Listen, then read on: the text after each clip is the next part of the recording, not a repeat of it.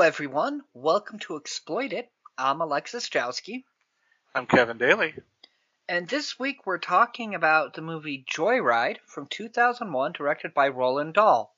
If you had a car, you could pick me up in Colorado. We could have an adventure. You know, the two of us. You'd want that?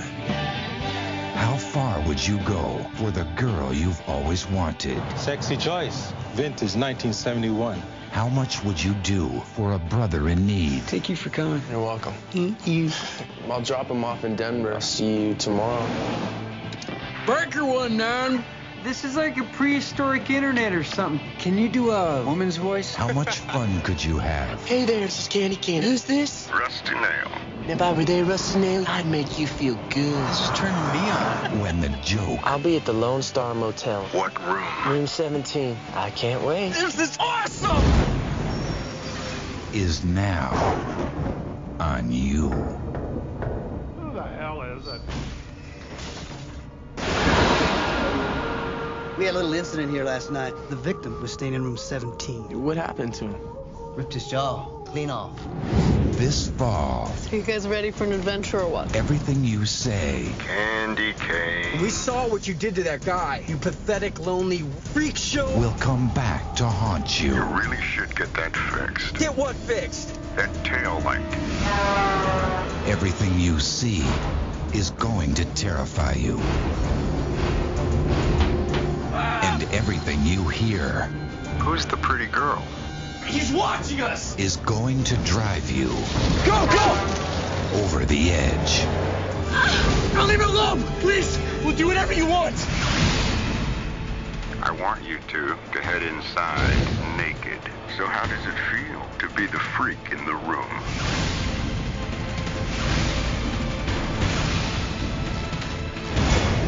Hey, we're sorry! Why'd you do it? It's just for fun, just for a laugh. You don't feel like getting together in a motel later.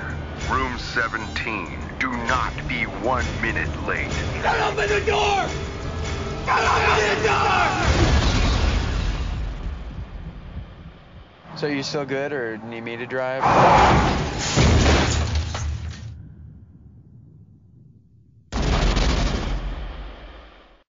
I'm sorry, John Dahl. That would be pretty impressive, Yeah. given the time shift.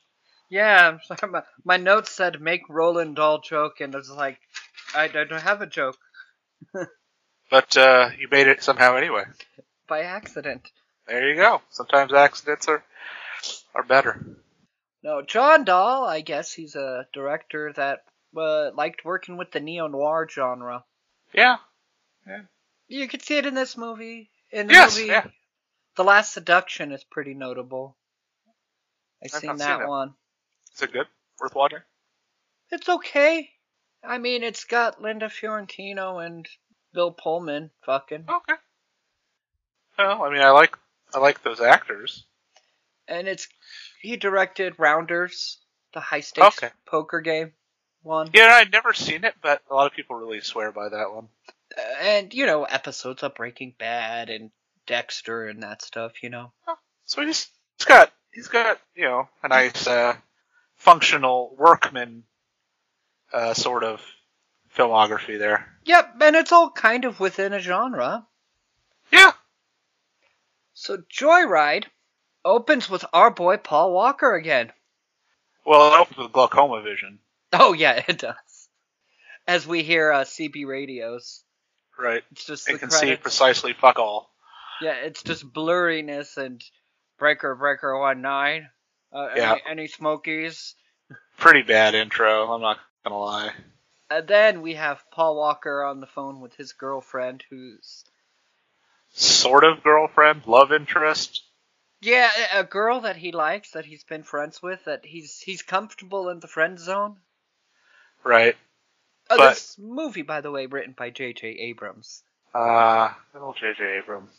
I didn't notice any lens flare. Oh, he didn't direct it. He didn't That's why direct there's no it. lens flare. He just wrote it. And somehow Paul Walker got into Cal, but go Bears. Yeah, because he's in Berkeley, and he's talking to his... What do you call the girl when you're in a friend zone? I don't know. His crush. Oh, and for those of you who don't know, I went to UC Berkeley, so That's why every time a Cal character comes up, you'll hear me say "Go Bears." And I went to school in Colorado, but not at Boulder like Lily Sobieski here. Yep, she's at University of Colorado. Yep, in Boulder. Presumably. Yep. Real schools, actually good schools. Yes. So, not dumb kids, though you wouldn't know that from how they're behaving. Oh, well, Paul Walker plays Lewis. He's thinking with his dick. He obviously is. And Lily Sobieski plays Venna? What kind of name is that? Venna is I don't know. That definitely sounds like something a Gen X parent named their kid, though. And she's like just broken up with her boyfriend. For some really flimsy thing about knowing her too well. Yeah, and Lewis is like, oh, I gotta get with her, now's my chance. And she's like, I wish I had a car to go back home for the summer. And he's like, haha, sell my plane ticket or whatever and buy a shitmobile. I have a car! And I'm like, are cars Yep, rare in this world? That having one is a big deal? I will say, as someone who went to Cal, having a car is actually a liability. It's nearly impossible to park there. Yeah, and he doesn't buy a car, he buys a boat. A 1971 Chrysler Newport. Yeah. I mean, it's technically a car in that you can drive it on the road. Yeah, it'll take up the whole lane and gets about like 1.5 miles per gallon. And this one's beat as shit. Yep. It's not your typical Paul Walker speedster. No. And this is the same year that Fast and the Furious came out. I would like to point that out. And also in the phone conversation, Vanna drops the line like, oh, your brother's in jail again in Salt Lake City. So he drives from Berkeley to Salt Lake City to pick up his brother, played by Steve Zahn. His name is Fuller. Steve Zahn's playing Steve Zahn in this movie. He absolutely is, the entire time. Yep. That's the note I have. Steve Zahn is a character. I literally didn't even write his name down. I just referred to him as Steve Zahn the rest of the time because the truth is that's just Steve Zahn. And here's the first of my geography lines. Uh-huh. You mentioned this to me.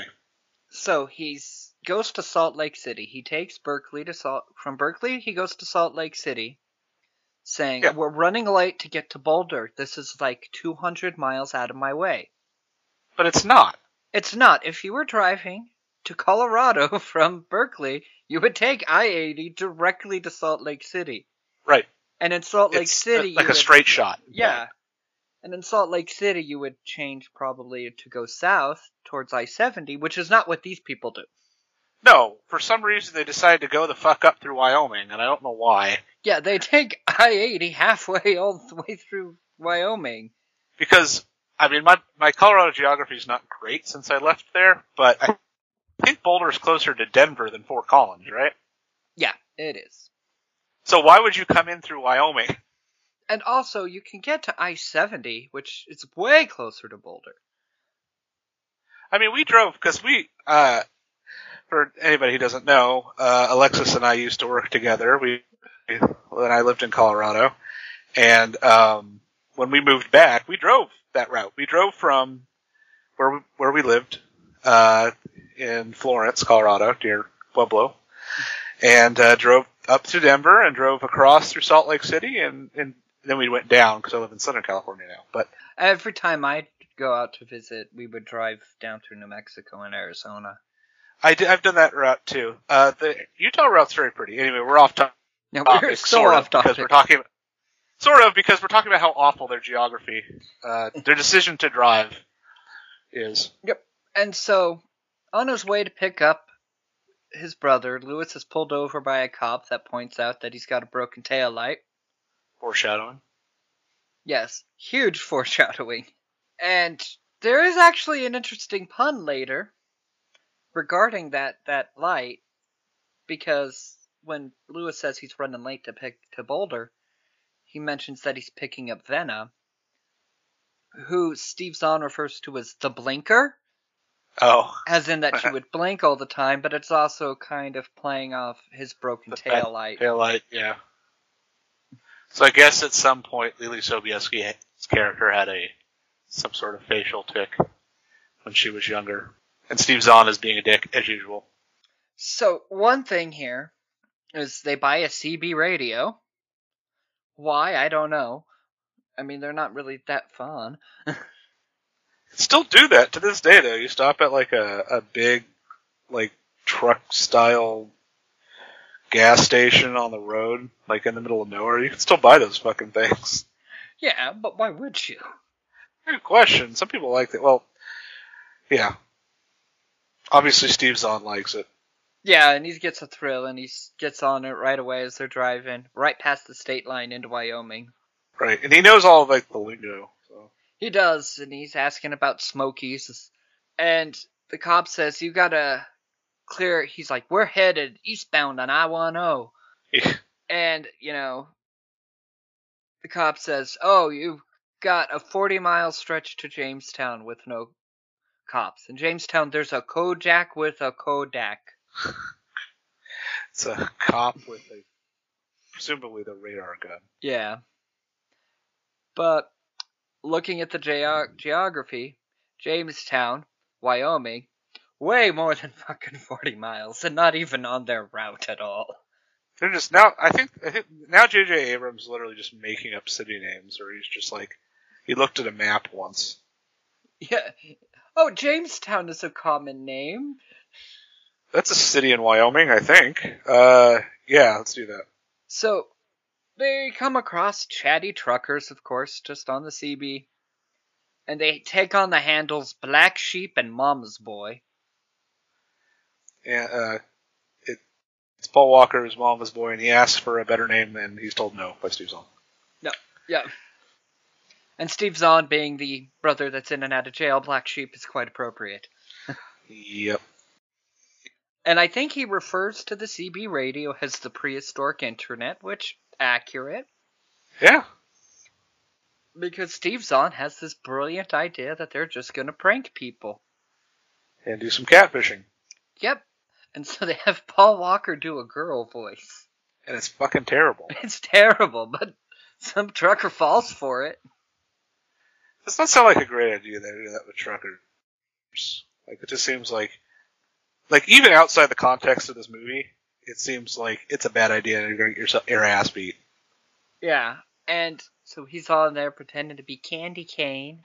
So far, this movie is basically the plot of A Lap Dance is So Much Better When the Stripper is Crying. Oh, it is, you know, and speaking of which, that is one of our commercial break songs. Excellent.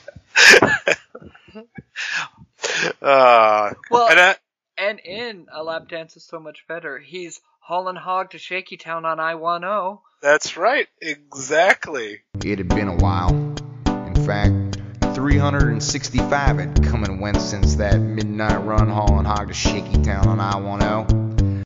Goes by the name of Russell. It's a good song. Well, they get Rusty Nail as their catfish bait pulls him in. Which, that should be like red flag number one. The dude's handle is Rusty Nail. And he is voiced by Ted Levine. Yeah. It's actually quite good what he does here. He very much sounds like Buffalo Bill. Would you fuck me? Yeah. I'd fuck me. And so they're it's so good. He's basically just sounds straight up like Buffalo Bill. It's like, why are you fucking with this dude? Yeah. And they make a skin suit out of you. So Lewis, he's just keeping up the candy cane bit, and they start in with the like, oh, I'd like to imagine somebody right next to me. You know, I'd hold you close. What would you do? And Rusty Nail goes, I don't know. I'd take off your bra. And just the way he said it just cracks me up. It cracked them up too. Yeah, I'd take off your bra. We're gonna stop for a commercial break real quick.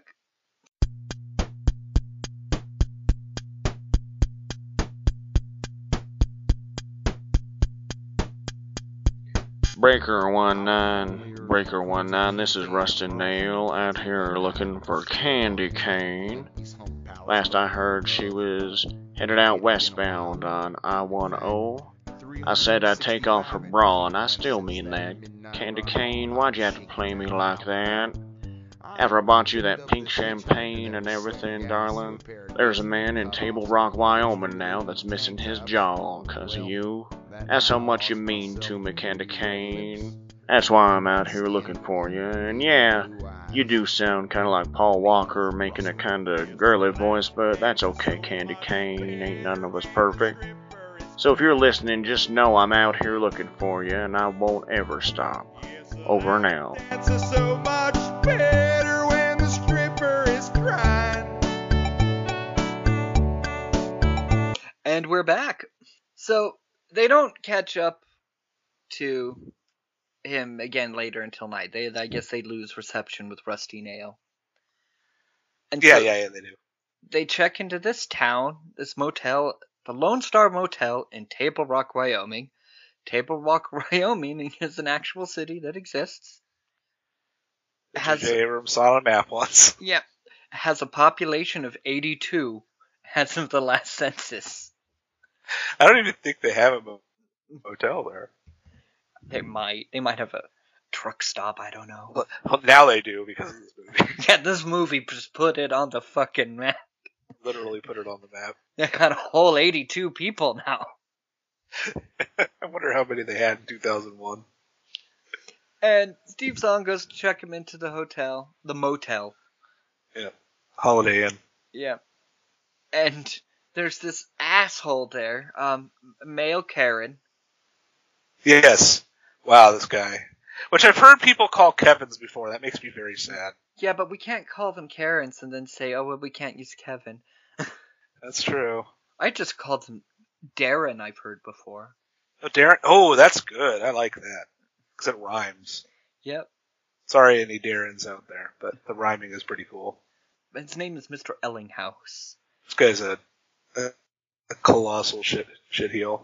No, racist as fuck. He's mad because every morning somebody knocks on his door and asks to clean the room, which, happens at motels. Yeah, I mean, yeah. Unless you put out the do not disturb sign, then they don't knock. Do you think Darren Ellinghouse knows that? Hell no. No, he's yelling. Or he doesn't give a shit. He just wants to yell at the help. And the help is he Indian or Mexican? I think so. I think he's Indian. Well, what matters to Darren Ellinghouse is that this man's not white. And he just That's the only thing he lays cares into him about that. And he pushes Steve's on around Yeah, a he bit. just body checks him on the way out. Calls him a fucking punk and then goes off to his room, number 17. Yeah, and Steve's on salty. As is reasonable. Yeah, and when he gets back into the car, they're in room 16, which happens to be next door to 17. Because that's just math. And they hear back from Rusty Nail, who's just on there, Candy cane. He's so obsessed with this one fake girl. He's driving all around southwestern Wyoming with his radio going, Candy cane. Dick in hand. Yeah, and it's so hard to polish the one-eyed weasel while you're doing an 85. That's right. Never thought missing children could be so sexy. That's right. You cannot imagine how difficult it is to hold a half gallon of moo juice and polish the one-eyed gopher when you're doing 75 in an 18-wheeler. I never thought missing children could be so sexy. Did I say that out loud? I fucking love that song. It's such an evil song. It's horrible, but that's Bloodhound Gang for you. Speaking of horrible, they set up a meeting with Rusty Nail. Yep. To bring this pink champagne, come down to the Lone Star Motel in Table Rock, Wyoming, room 17. Yeah, figured that Steve Zahn figures she's going to get back at our Darren by sending the trucker into the room. Yep. And, that makes Rusty Nail happy. He's driving the whole way. At the moment. He's driving the whole way there. We'll take off a bra. That's right. Let us see some boobies. Because this is 2001. It's not easy to see boobies on the internet yet. You can, but it's slow. And you didn't really have mobile internet, so if you're a truck driver, you had to wait until you finished your whole run to look at the internet. Yeah, that's right. So he's gonna go see. He's hoping to go see some movies. Yep. Some booba, as the kids call it these days. And so Lewis and Fuller are just in their room watching TV, and then they hear Rusty Nail pull up. Is this the... No. It's the... Fuller puts on the porn later, right? Oh yeah, that's much later. That's later, okay. I can't... It's this... There's several scenes in hotel rooms in this movie, so... That isn't the broken as fuck last half of Act 2 that we'll get to. Yeah, we'll get to... Yeah. But this scene actually is fucking well done. Oh, yeah. Kids, okay. It's intense. I'll forgive the cliche that it's a stormy night, and so you hear all the rain and the lightning. Yeah, and when you got the classic, harbinger of change, rain washing everything away, shit's about to get real, you know. Fuller and Lewis have got their ears against the wall, and in between them there's this picture of a storming seascape. Yeah. And as the scene gets more and more intense, it just keeps zooming in on this picture. And it's just full of menace, and all we're hearing is, we hear Rusty Nail go next door, and Darren is like, who the fuck is knocking on the fucking door? And you hear sounds, and it's pretty obvious Rusty just fucking murdered this dude. Yeah. And now Lewis and Fuller are in full-on panic mode, and Lewis calls the cops, and... Fuller's in denial. Well, Lewis calls the front desk, and the front desk guy calls the room. Yeah, and they just listen to the phone ring. Right, and Rusty Nail picks up and says everything's fine to the night. And to be fair, the guy at the front probably heard a different voice, but probably didn't give a shit. He wasn't going to check on this dude. And people on the phone sound a little different than in person. And maybe he thought it was the dude's boyfriend or so, who knows? I don't know. So then they leave. Then, the next morning, the police are there. Yeah. And you have this delightful sheriff. He is a weirdo. He is so weird. He's talking about the incident last night. There was a victim, this Mr. Ellinghouse. They found him, and it wasn't comely. Yeah. And it's got some weird... We have some interesting camera shots in this scene, too, of the cop. It's kind of trippy. Mm-hmm. But he says it wasn't... It's not bad, it's good, but it is trippy. Like, it wasn't comely what was done to him. And they're like, I don't know what that word means, is what Lewis, the one that's in college, says. Yes. And he's like, well, what were you doing last night? Let me refreshify your memory. Yeah. This guy was having a good time. The cop. Yep. And he takes him this character to the hospital to see Mr. Ellinghouse, and they ripped his jaw clean off. Yeah, Rusty fucked him up real good. Yeah. And technically still alive, but in a coma. And then they get to the police station where we learn that Lewis has cracked and explained the whole prank.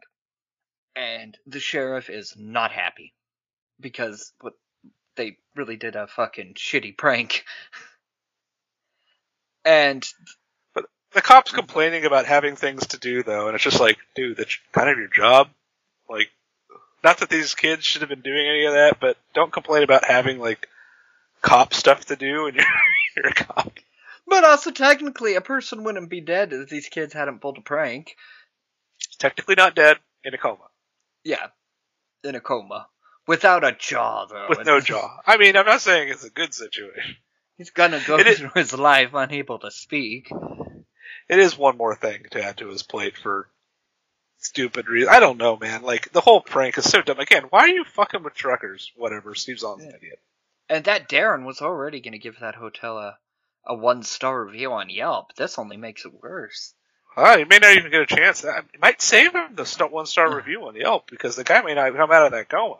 Yeah. Yeah. Again, though, I'm sure that our night manager gives no shits about this dude having his jaw ripped off. Yeah, good. He can't talk any shit anymore? Good. Can't say anything racist anymore? Excellent. And the cop gives him an ultimatum right out of an old-fashioned Western. That I want you out of Wyoming before the sun goes down.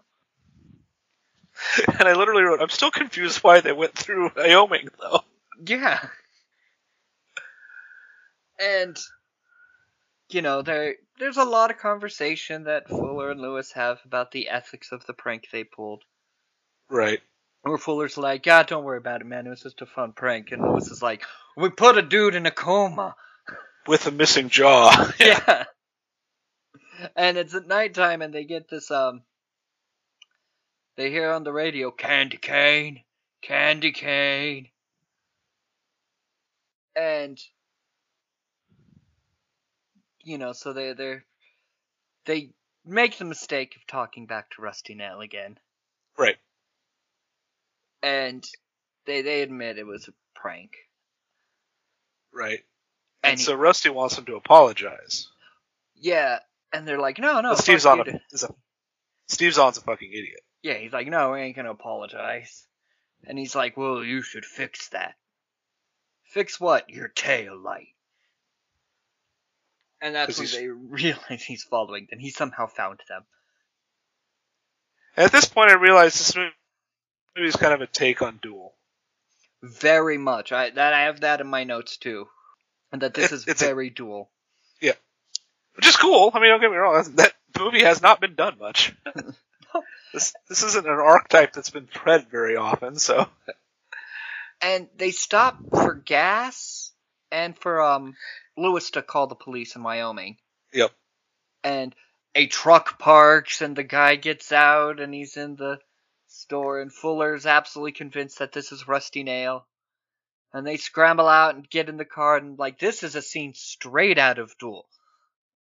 Because there's the scene where the guy goes to the diner, and he's trying to figure out which is the trucker stalking him, and... Yeah, exactly. And you got all the paranoia now. Every single truck could be him now. Yeah, and it's this dude in an ice truck. And he runs out with a fucking tire iron. Yeah. Running after I mean, them.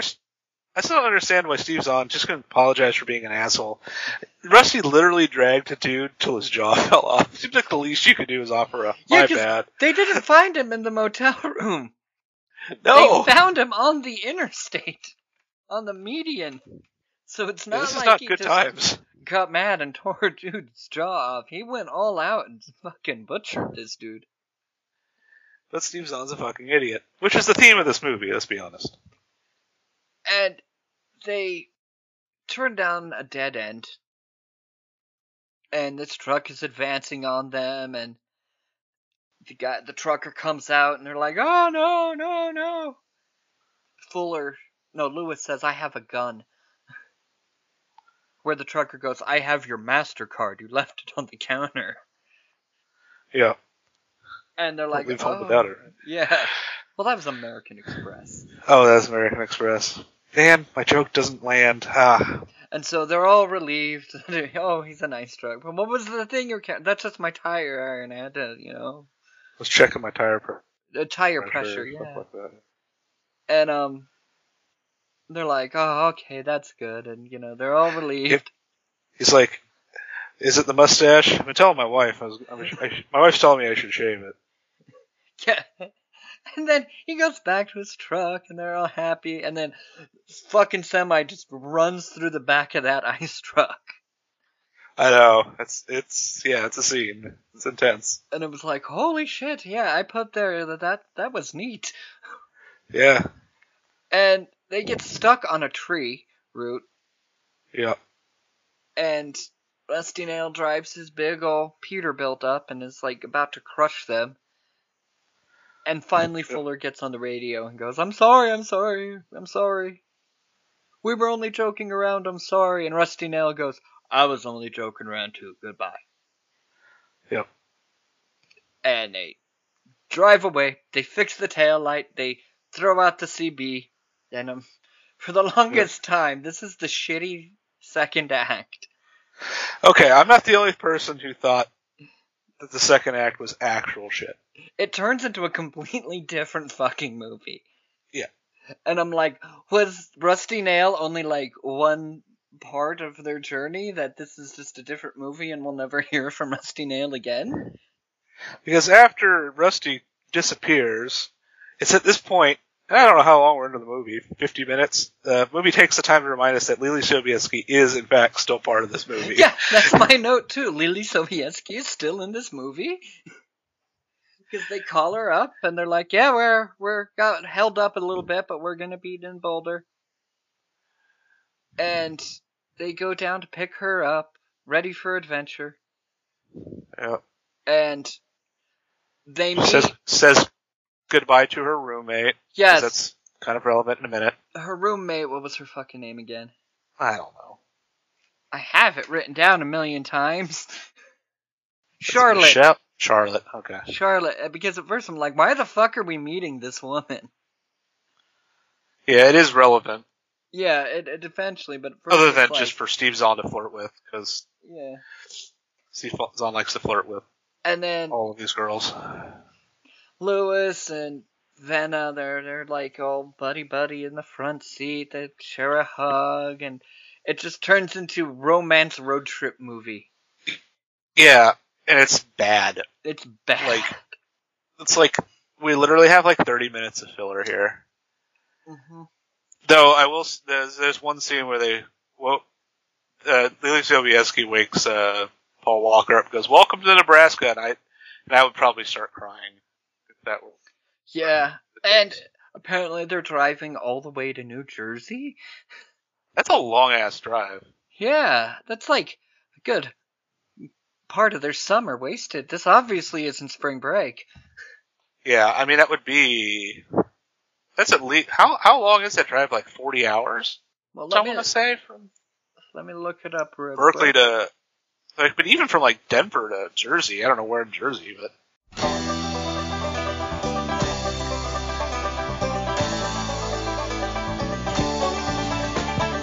Eastbound and down, loaded up and trucking. Buy car insurance now. Look, I know I'm not Flo from Progressive or some talking gecko, but please trust me on this. Joyride Car Insurance is the only brand of car insurance that will help you in ways that Progressive and Geico just can't. How many times has this happened to you? You and your friend are playing pranks on the CB radio as you drive through Wyoming. Only you've pissed off a heartbroken trucker who decides to total your car and kidnaps your friends. Flo from Progressive, great as she may be, won't cover this damage to your vehicle, and you certainly can't expect that other company that advertises itself with lizards and cavemen to do a damn thing to help you. Only Joyride Auto Insurance provides, oops, I pissed off a psycho coverage. So you can go out there, bully truck drivers all you want, confidently knowing that any damage they happen to inflict will be fully covered with Joyride Auto Insurance. Did that trucker you punked take your girlfriend away, blow up your Chevy? Don't worry. You can file a claim in minutes and be worry-free. Your girlfriend is most assuredly dead in some cheap motel, but you don't have to pay out of pocket to replace your car. And that's really what counts. That is Joyride Auto Insurance guaranteed. Call today.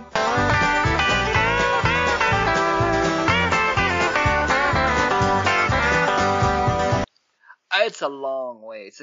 That's also from Berkeley to New Jersey is the whole 48 states. Yeah, I don't know. That's a long drive. I mean, look, I get it is Lily Sobieski, alright? I mean, that's cool and all, but that's still a long drive. Yep, and... Especially with your shithead brother trying to get you killed. Yes, because Lewis is awful. And they're all in a bar, just having a good time. And apparently, both Steve Zahn and Venna know how to tie a cherry stem in a knot with just their tongue. Yep. And I was like, where did they get all these cherries? They're drinking tequila, because they keep ordering shots of tequila. And maybe it's just like a thing on where, who knows? It's a Nebraska thing? I don't know. Yeah, I literally wrote, movie is sagging here in the middle of it. Yeah, and some rude guy comes up and tries to hit on Venna, whatever her name is, Lily Sobieski. Yeah, I think it is Venna. And she politely declines just as Paul Walker comes up to save her. And it's like, is this your bitch? Is this your bitch? You need to shut your bitch up. And Lewis is like, huh? Because Nebraska. Yeah, and that's when Steve Zahn saves him, and he comes up, and he's like, you bitch! And he's screaming at Lily Sobieski. I will say this was well played. It was well played. He's like, you goddamn fucking mouthy bitch, get your fucking ass in the car, he's just yelling at her and dragging her out of the bar, and I'm like, well played. And Fuller decides that he likes Venna now. Well, I mean, why not? And so he kind of tries making moves on her, and then he waits. That's when they watch the porn, by the way. Yeah, now they're in the hotel room. Meanwhile, Paul Walker's passed out. Yeah, and he wakes up to the phone ring and has which should be the worst thing you could possibly have when you're hungover. Yeah, Steve Zahn has meanwhile picked up some more alcohol and is partying with Venna with the sole intention of getting in her pants. Right. She's talking about some philosophical, we're all alone out here, man. Nobody could find us even if they wanted to. Yeah. And then, meanwhile, Paul Walker answers the phone and it's Rusty Nail going, I thought you said there wasn't a woman. Yeah. And he's like, Venna and Fuller are shacked up in the room next to you. What are you going to do about that? And the fact that he knows all this. Yeah, I'm still trying. And he knows they're brothers too. I don't think this was ever actually a topic that was broached. And then they don't know either how he knows this. And it's before easy access to the internet, so it's not like he could have Googled them, hit up their Facebook, and figured it out. Yeah, it's like he kept following them and was probably at that bar with them. Yeah, exactly. He had to have been watching them closely the whole time. Yeah. And so they... Lewis freaks out. He's running next door, knocking on the door. Does not even really acknowledge that Fuller was hitting on his girlfriend. He mentions one thing about, what were you doing in there? Oh, never mind. There's more important shit. Which is true. There is more important shit. Yeah, and so they have to kind of tell Venna what they did. Right. They gotta look in the trunk of the car. And that's when they're panicking and everything. And in the trunk of the car is the CB radio they threw out. Right. And so they hook it back up, and we discover that Rusty Nail has kidnapped Charlotte, the roommate. Yeah. And we're like, oh, that's why we had to meet her. Exactly. For her to scream over a radio, and we know who she is. And so Rusty Nail's like, you're going to do everything I say, or I'm going to kill her. And I want you to go to this diner, and I want you to go inside and order 12 cheeseburgers. But do it naked. And they pull up to the gas station. The gas is $1.32 a gallon, and I cried. Oh, yes. We'll get back there someday. But no, they do this. They go in naked. They leave her in the car. They go. Donnie, my wife pointed out some tan lines. They're just there, hanging dong, no problems. And they just go up and they're like, we would like 12 cheeseburgers. And the waitress without missing a beat just asks them if they want fries with that. Yeah.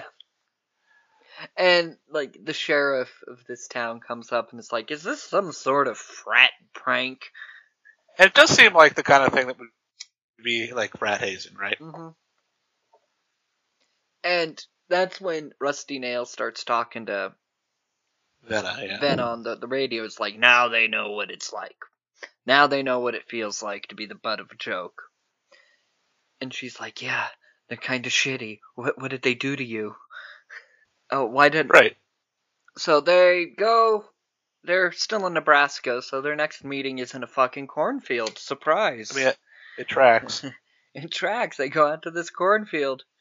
And, Rusty gets in his truck to try and run him down. Because it's like, you have to go 100 feet away from your car. And there's just so much damaged crop, and I feel bad for that farmer. Yeah, I put on here some poor farmer. I know, that poor fucking farmer. Because he's just barreling all around in this corn, they're hiding, he gets his spotlight out to find them, and drives around more. And even, like, beyond the whole, like, all these corn stalks are destroyed, like, that truck's probably dripping all sorts of oil and chemicals and just, like, making the land fallow. It's terrible. Unless the farmer gets out and it's like, honey, crop circles! We had aliens! That's possible, too.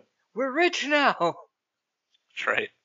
Lewis, like an idiot, leaves Venna alone in the corn, where she gets kidnapped by Rusty Nail. And they run back to the car, and the car explodes. In the Michael Bay fashion, because he set the car on fire while they were running around in the corn. There's a lot of things that Rusty Nail and he teleports, I guess. Because the way they knew to check the trunk is because he spray painted it on all the rest stop signs. Yeah, this second half of this movie is... Well, let's get to the end, and I have some thoughts. And so they decide, instead of calling the cops, to steal a car. In a pretty funny scene. It is, because Fuller's trying to hotwire the car, and it's not working, and some drunk guy from the bar comes out, and it's like, oh, you gotta turn the engine off, and you gotta try it this way, and he was just trying to be super helpful, doesn't realize they're jacking the car. And the car starts, and he's like, see, there you go, it works every time. Yep. And I enjoyed that scene, actually. You do get the other guy running out of the bar going, that's my truck, you motherfuckers.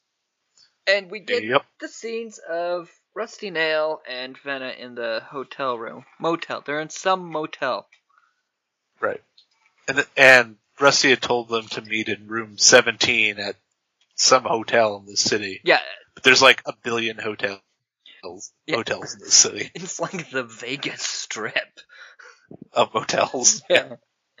And there's one thing with the subtitles that pissed me off. Oh. When he's taping her up, it says electrical tape ripping. And then but it wasn't electrical tape. It was packing tape. Yeah, it was packing tape. And actually, it's plastic. Because in the making of the movie, they would have been ripping this packing tape off of Lily Sobieski's face over and over again. So that would just be a waste. They used plastic wrap that make it look like packing tape. Yeah, it worked. And so they run around, Lewis and Fuller run around to every single room 17 in fucking Little Vegas, Nebraska. Yeah, that's right. It's more like Little Laughlin, really. Let's be honest. It's not even like B tier Reno. It's like C tier Laughlin, and then worse than that. Oh, we're not far from Branson. Yeah, I guess that's true. Yeah. That's very true. They finally get to the right room 17, and it's empty. Because what we see, Rusty Nail sets up this huge fucking trap. Where he's used the tape on the door handle and a shotgun right to Venna's face, to where when they open the door, the shotgun will go off and blow her head off. Yeah. And you have a little bit of suspense as they're opening the door to room 17, and oh, it's empty. Because he's actually right next door, like they were when they pulled the prank. Like they were, yeah. And Lewis at least has the foresight to go, hey, we're probably gonna be fucking killed when we go in there. We need to check this out first. So Fuller runs to the back of the hotel to check through the window. And he sees the trap set up. But Rusty Nail catches him, drags him in, and puts his hand over his mouth and goes, this is gonna be fucking hilarious, watch. Yeah. As he's trying the doorknob. And, I don't have a whole lot of notes here. The police... Steve Zahn gets impaled in the leg. Yeah, he gets impaled in the leg as he tries to escape. And the police show up and they find out that Rusty has murdered the fucking night watchman at this hotel. Yeah. And, probably just to steal the keys and fucking whatever, yeah. And so the police are like, check every room, and they're just kicking in every single door as they're like counting backwards to 18. So there's a lot of good suspense there. Yeah. And Lewis makes his way around to the back and comes in and saves Venna just in the nick of time as the police bust in. And the police immediately think that he's killing her because, Right. She's wrapped in tape plastic and he's standing right next to her. Right. And Lewis is outside screaming. So he's like, that's my brother. We gotta save him. And that's when Rusty just barrels through with his truck right through the entire fucking motel. Yeah, no shits are given anymore by Rusty here. Yeah, and I'm like, is this hotel made of paper mache? Because it just crumbles under this truck. It's just adamantine truck. It's fine. Yeah.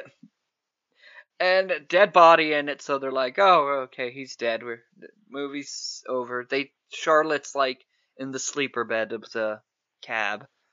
Alive, and somehow not hurt. Yeah.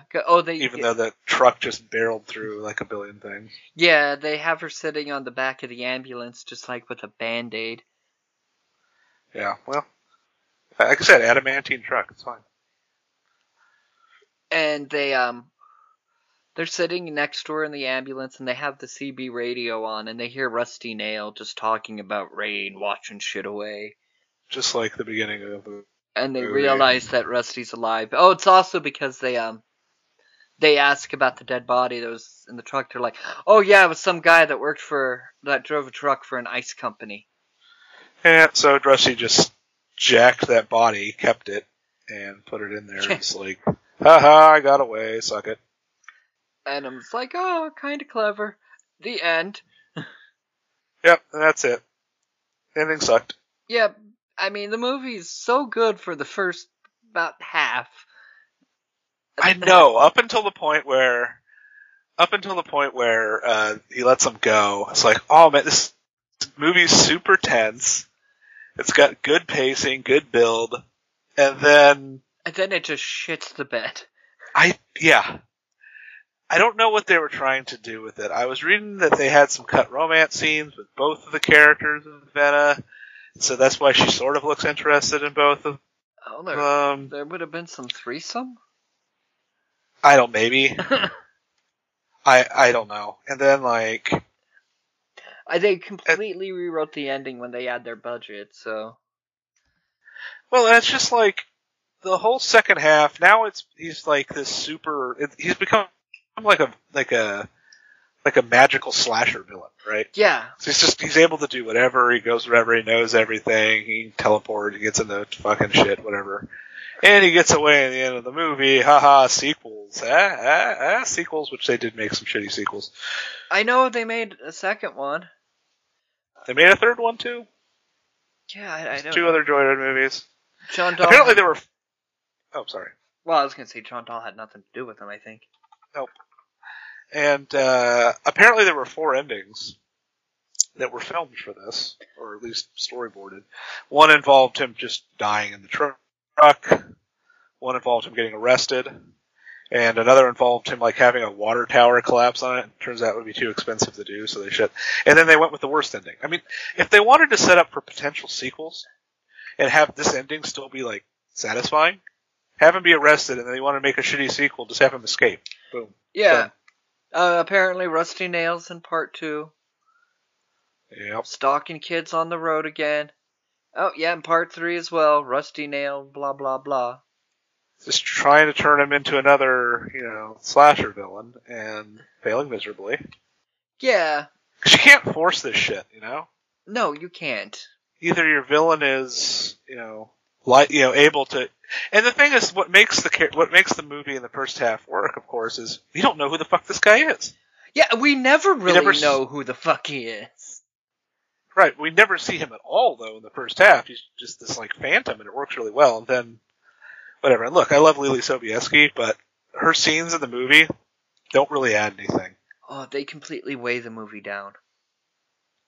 Yeah, it's just it wanted to be a different movie for a while, and that kind of got back to the whole, killer trucker thing. But then it was too far gone by the time that happened.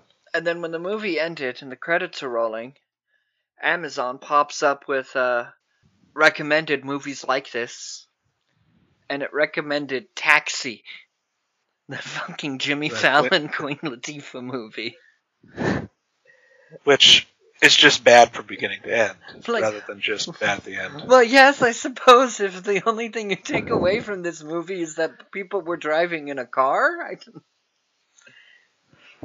This is another movie that's super disappointing to me, right? Like, it had the potential to be really good. Yeah. And then peters out at the end. All it needed was to not have fucking this Lily Sobieski's character. No fault of hers.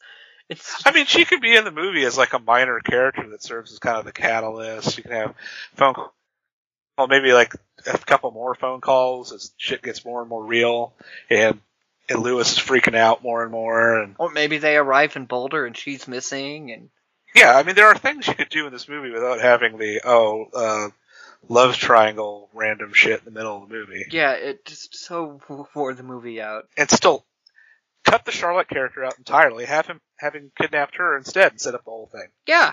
Suddenly it's a much better movie. I mean, because Steve Zahn and Paul Walker were carrying it pretty well. Yeah, they were doing great. They had really good chemistry, They do. But then you throw Lily Sobieski in there, and it's just everything falls flat. And the truth is, again, as much as I love her, she doesn't really have chemistry with the leads in this one. Yes, she doesn't. And it's just like it just doesn't work. I don't know. It's disappointing. We have reached the end of our surprise Paul Walker month. That didn't start as a Paul Walker month, but just kind of became a Paul Walker. Became a Paul Walker month. I think we started with Paul Walker. I think it was with Fast and the Furious, right? Yeah. And we go, and then we had a discussion about Tammy and the T-Rex, and it kind of just went off the rails from there. And we just decided, let's just do Paul Walker for the whole month. It was a fun one. So join us next month for Lily Sobieski month. There are options there. Actually, I mean, I scheduled a couple. We do have the remake of. Yeah, that is scheduled for months from now. There is not a whole month of Lily Sobieski, heavens no, but just 2 movies in a row. Yeah, well, we have In the Name of the King, Dungeon Siege. Yes. You could. There's some options here. She seems like a lovely lady, but she's been in some shit. But next week we are back on track with our exploitation stuff as we go to blaxploitation with Dolomite. Some classics here. Yep, Dolomite with Rudy Ray Moore. And what's Bender? It's like, I'm half Dolomite, baby, or whatever he says. Episode where he goes down. Dolomite's insane. It's going to be a fun episode. So that was Joyride 2001. Hope you enjoyed it. Big special thanks to Charlie McMullen and Martha Page for recording the advertisements heard in this episode.